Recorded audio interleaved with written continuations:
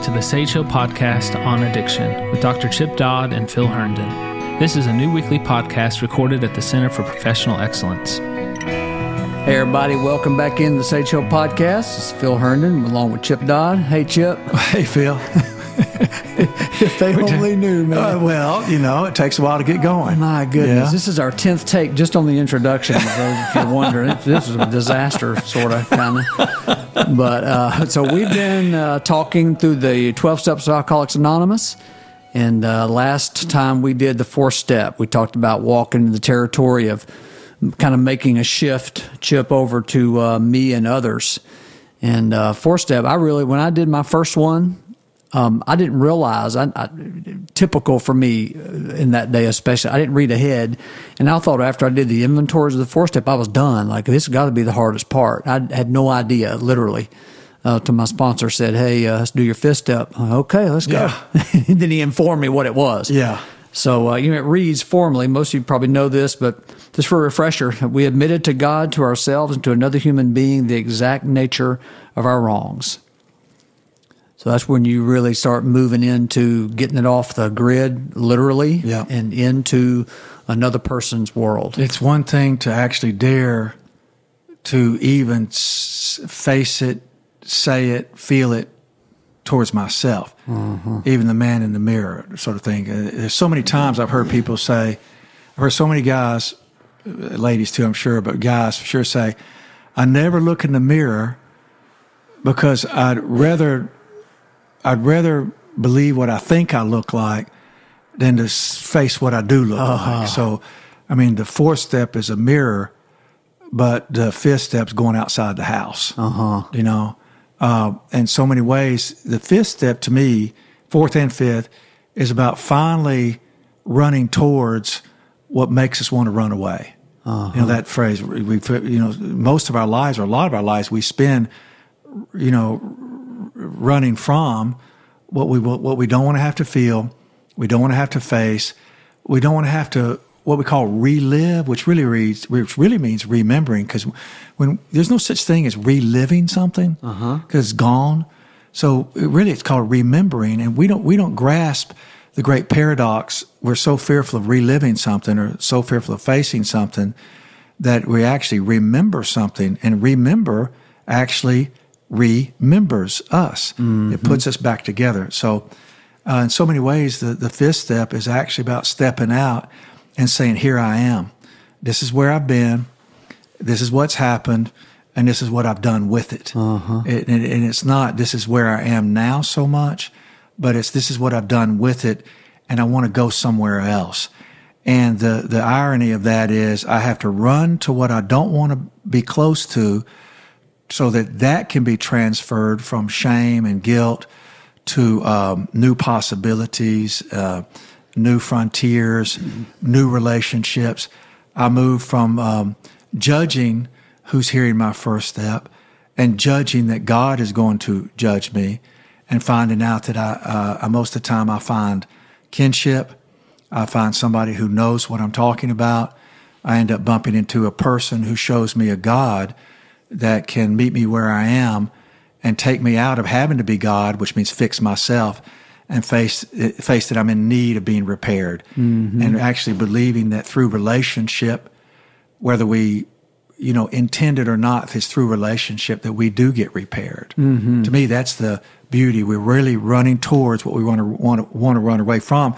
And what's amazing about that is that in the beginning, you and I can both remember that if we give up that thing that lets us experience being connected, even though it's false connection, we're pretty sure that we will die and live the cursedness of loneliness. We do not realize that recovery is not about subtraction; it's about addition, and it's not about division; it's about multiplication. That when we do the fifth, sixth, and seventh, which we'll get to, but when we actually step into the doorway of the fifth, we're actually stepping into a doorway inside ourselves in the fourth step, And we found out that there are many more rooms to this house we've been living in, and we've only been utilizing about 900 square feet that we find presentable or that we think we can manage. You bet. And then we've been going into the external world throughout our French doors to try to make the world be our home, when actually there's a door in our house that we've been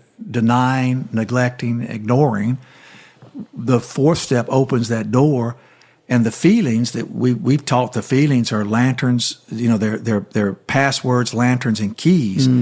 But really and truly now, the fourth step and the fifth step, it's like going in the fourth step, and we use keys to open doors that we wanted to stay locked forever. Not only is it locking the doors on those things that are humiliating, embarrassing, or for which we have tremendous secretive guilt, for which we need to make amends, but also feel often we have to open doors that have hope in them.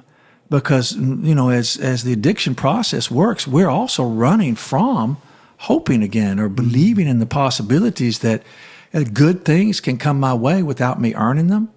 So we find that when we open these doors, we even find that there are some rooms inside the house of ourselves, the home of ourselves, that have fresh flowers in them. Someone, I believe God, has been leaving fresh flowers in vases on tables in there every day, waiting for our return. All we have to do is walk in and take the sheets off the furniture and start living again. So many ways, it's multiplication, like I say, and addition. What we're sure when we let go of things is going to be curses and death actually ends up being life and prosperity. So that fifth step is rejoining the human race and depending upon the God who made the human race. And we're kind of out of the rat race and into the human race, which is a people group rather than a competition. Yeah. You know what I'm saying? So I do. And, there's narrative's kind of an overused word these days. I'll just say a narrative that says, hey, Chip, when you say run towards something instead of away from something, all right, that means man up, try hard, pull up my pants, let's go. That's not what you're saying. Yeah, I'm talking about turning around and facing where I'm headed won't work. There's got to be something different, and taking a step towards what I've been running away from. That's a very courageous step.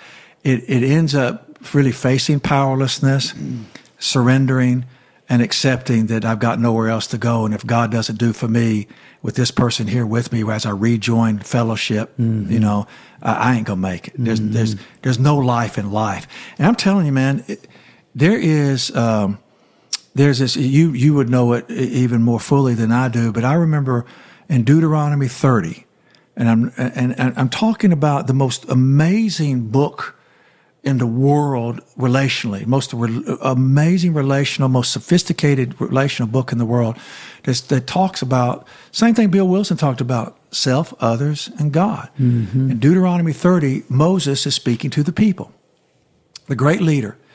And he says, this thing that God asks of you, that wants for you, he said, it's not up in the skies, up in the heavens that you have to build a ladder and climb up to it. Ascend to it because you can't. It's not across the seas so that you build a boat and sail over to it to go get it. He said it's in your mouth and it's in your heart. It's made to be spoken. He said it's already in you to be spoken. And he said, choose you this day whether you will have curses and death or life and prosperity. Choose well, he says, because it's already in you to be stated. So it's amazing that we spend our lives hiding out to avoid having to cry out. And the fifth step is a highly organized cry out. It's like, can you hear these things about where I've been, what I've done, and even where I am, sitting here in a password, a lantern of fear? Can you accept me?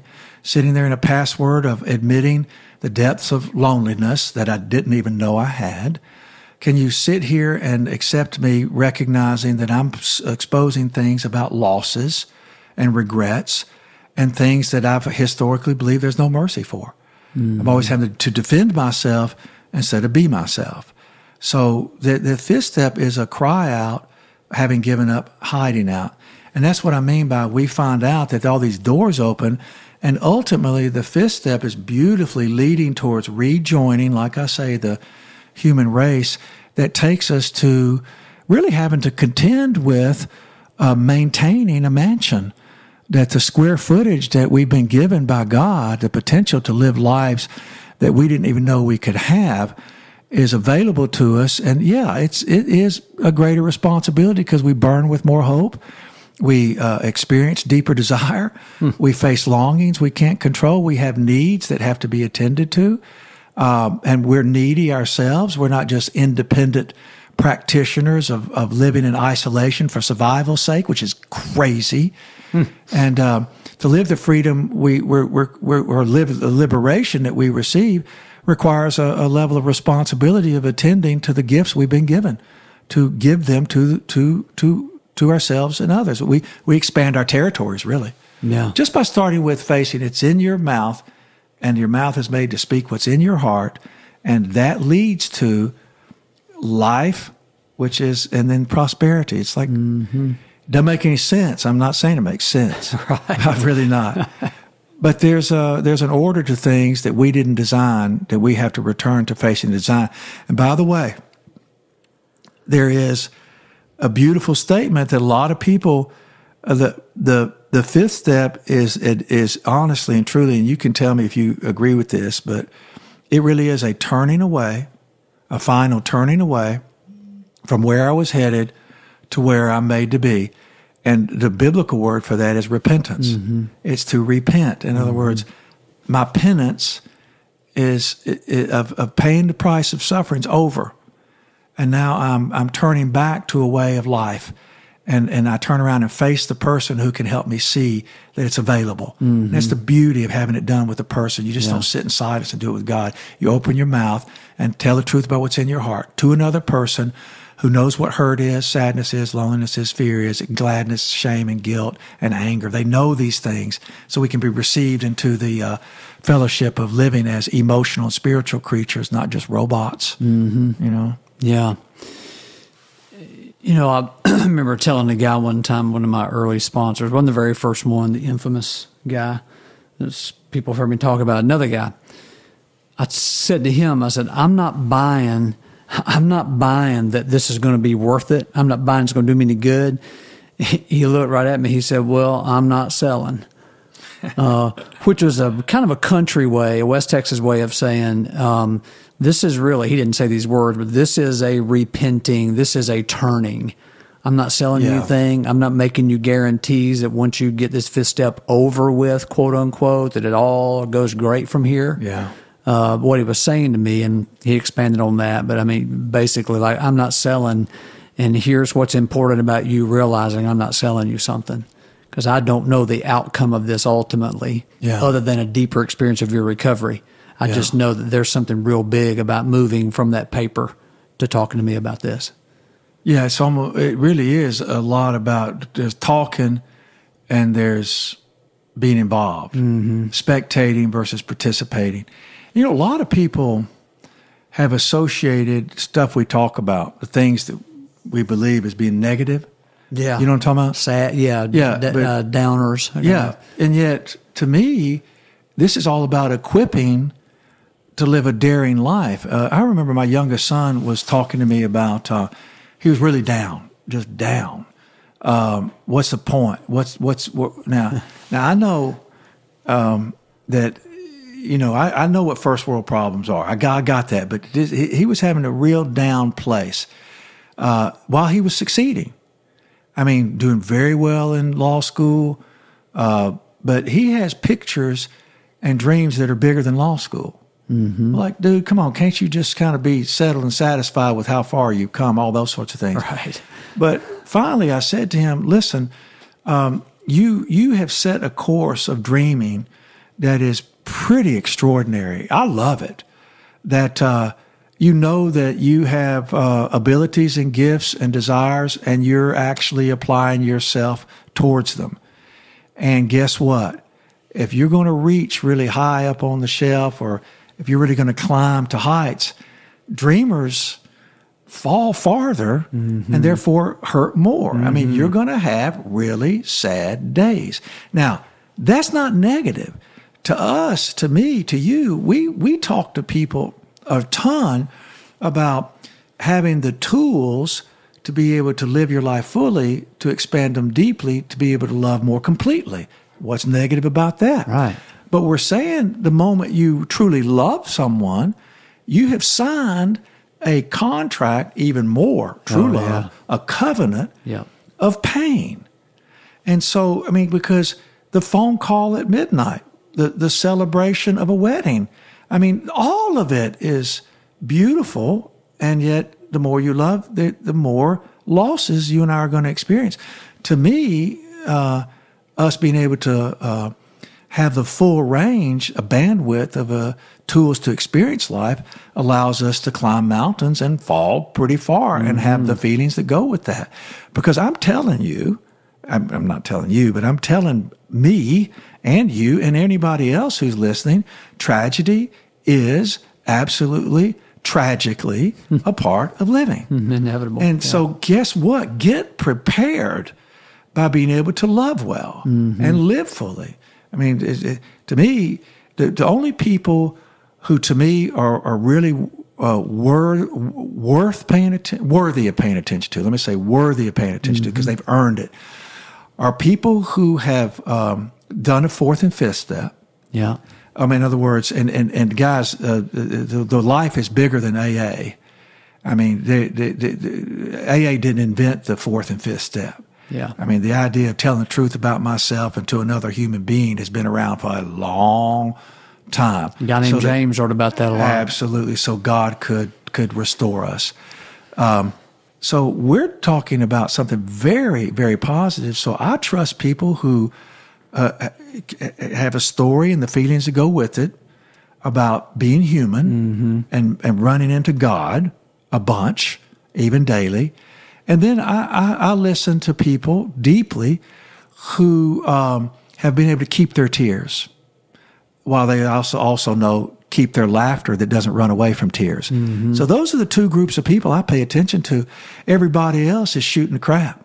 I mean, they're hiding out to avoid having to cry out. So I'm only paying attention from the context of what you don't have and how you're a danger and how I can help you, which sounds pretty patronizing, doesn't it? No, I'm serious. I'm listening like what the danger, what I can discern from you, and also how I might can help you, because I know good and well that you don't have what I could offer, and you don't have what I have. Yeah. And that sounds very arrogant, but guess what?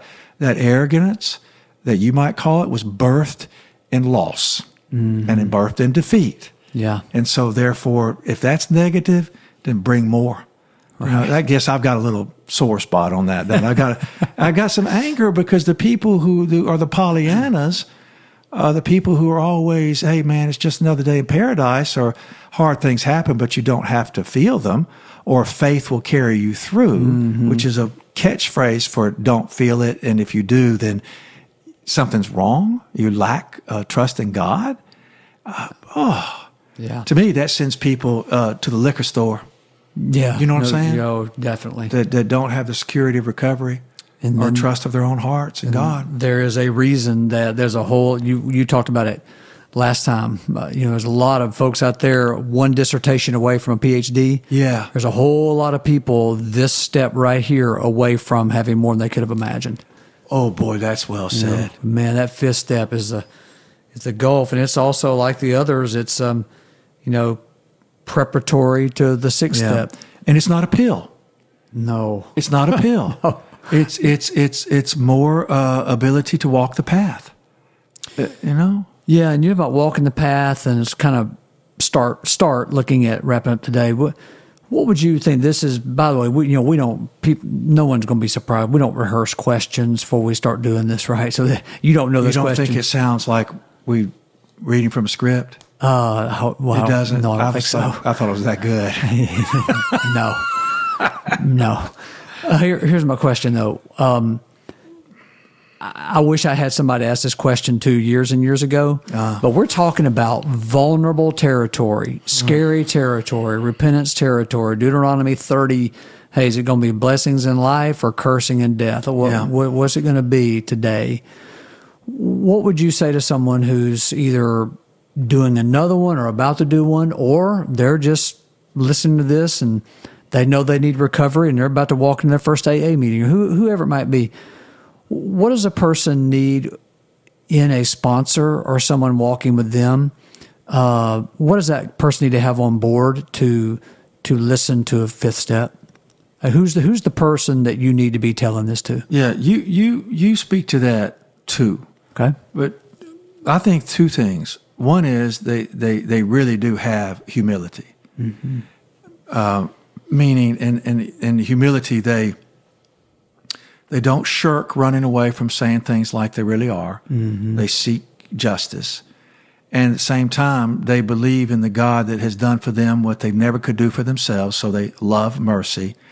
And those two things, of not running away from the facts, reality, and the truth, at the same time they grasp that we're made out of dust, mm-hmm. believe in regeneration and restoration, and allows them to walk humbly with God. In other words, I'm not God, I'm made by God. So humility is huge. And then courage, which means this person has full-hearted participation. Humility allows me to face that life is, those four realities we've talked about plenty of times. It takes a lifetime to learn how to live, mm-hmm. and I'm going to be practicing doing it. And it's life on life's terms. I'm not going to escape, and I'm going to be clumsy too. In other words, that person's somebody I can talk to. Yeah. And then they're not running away from life. They have courage. They have full-hearted participation.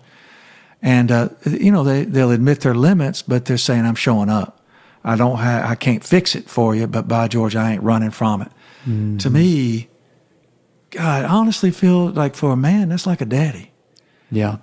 And for a woman, maybe like a mother or a father. I don't know, but it's like, I know they're not the parent, but they have the qualities of being a grown up, frankly. Courage and humility. What do you go with there?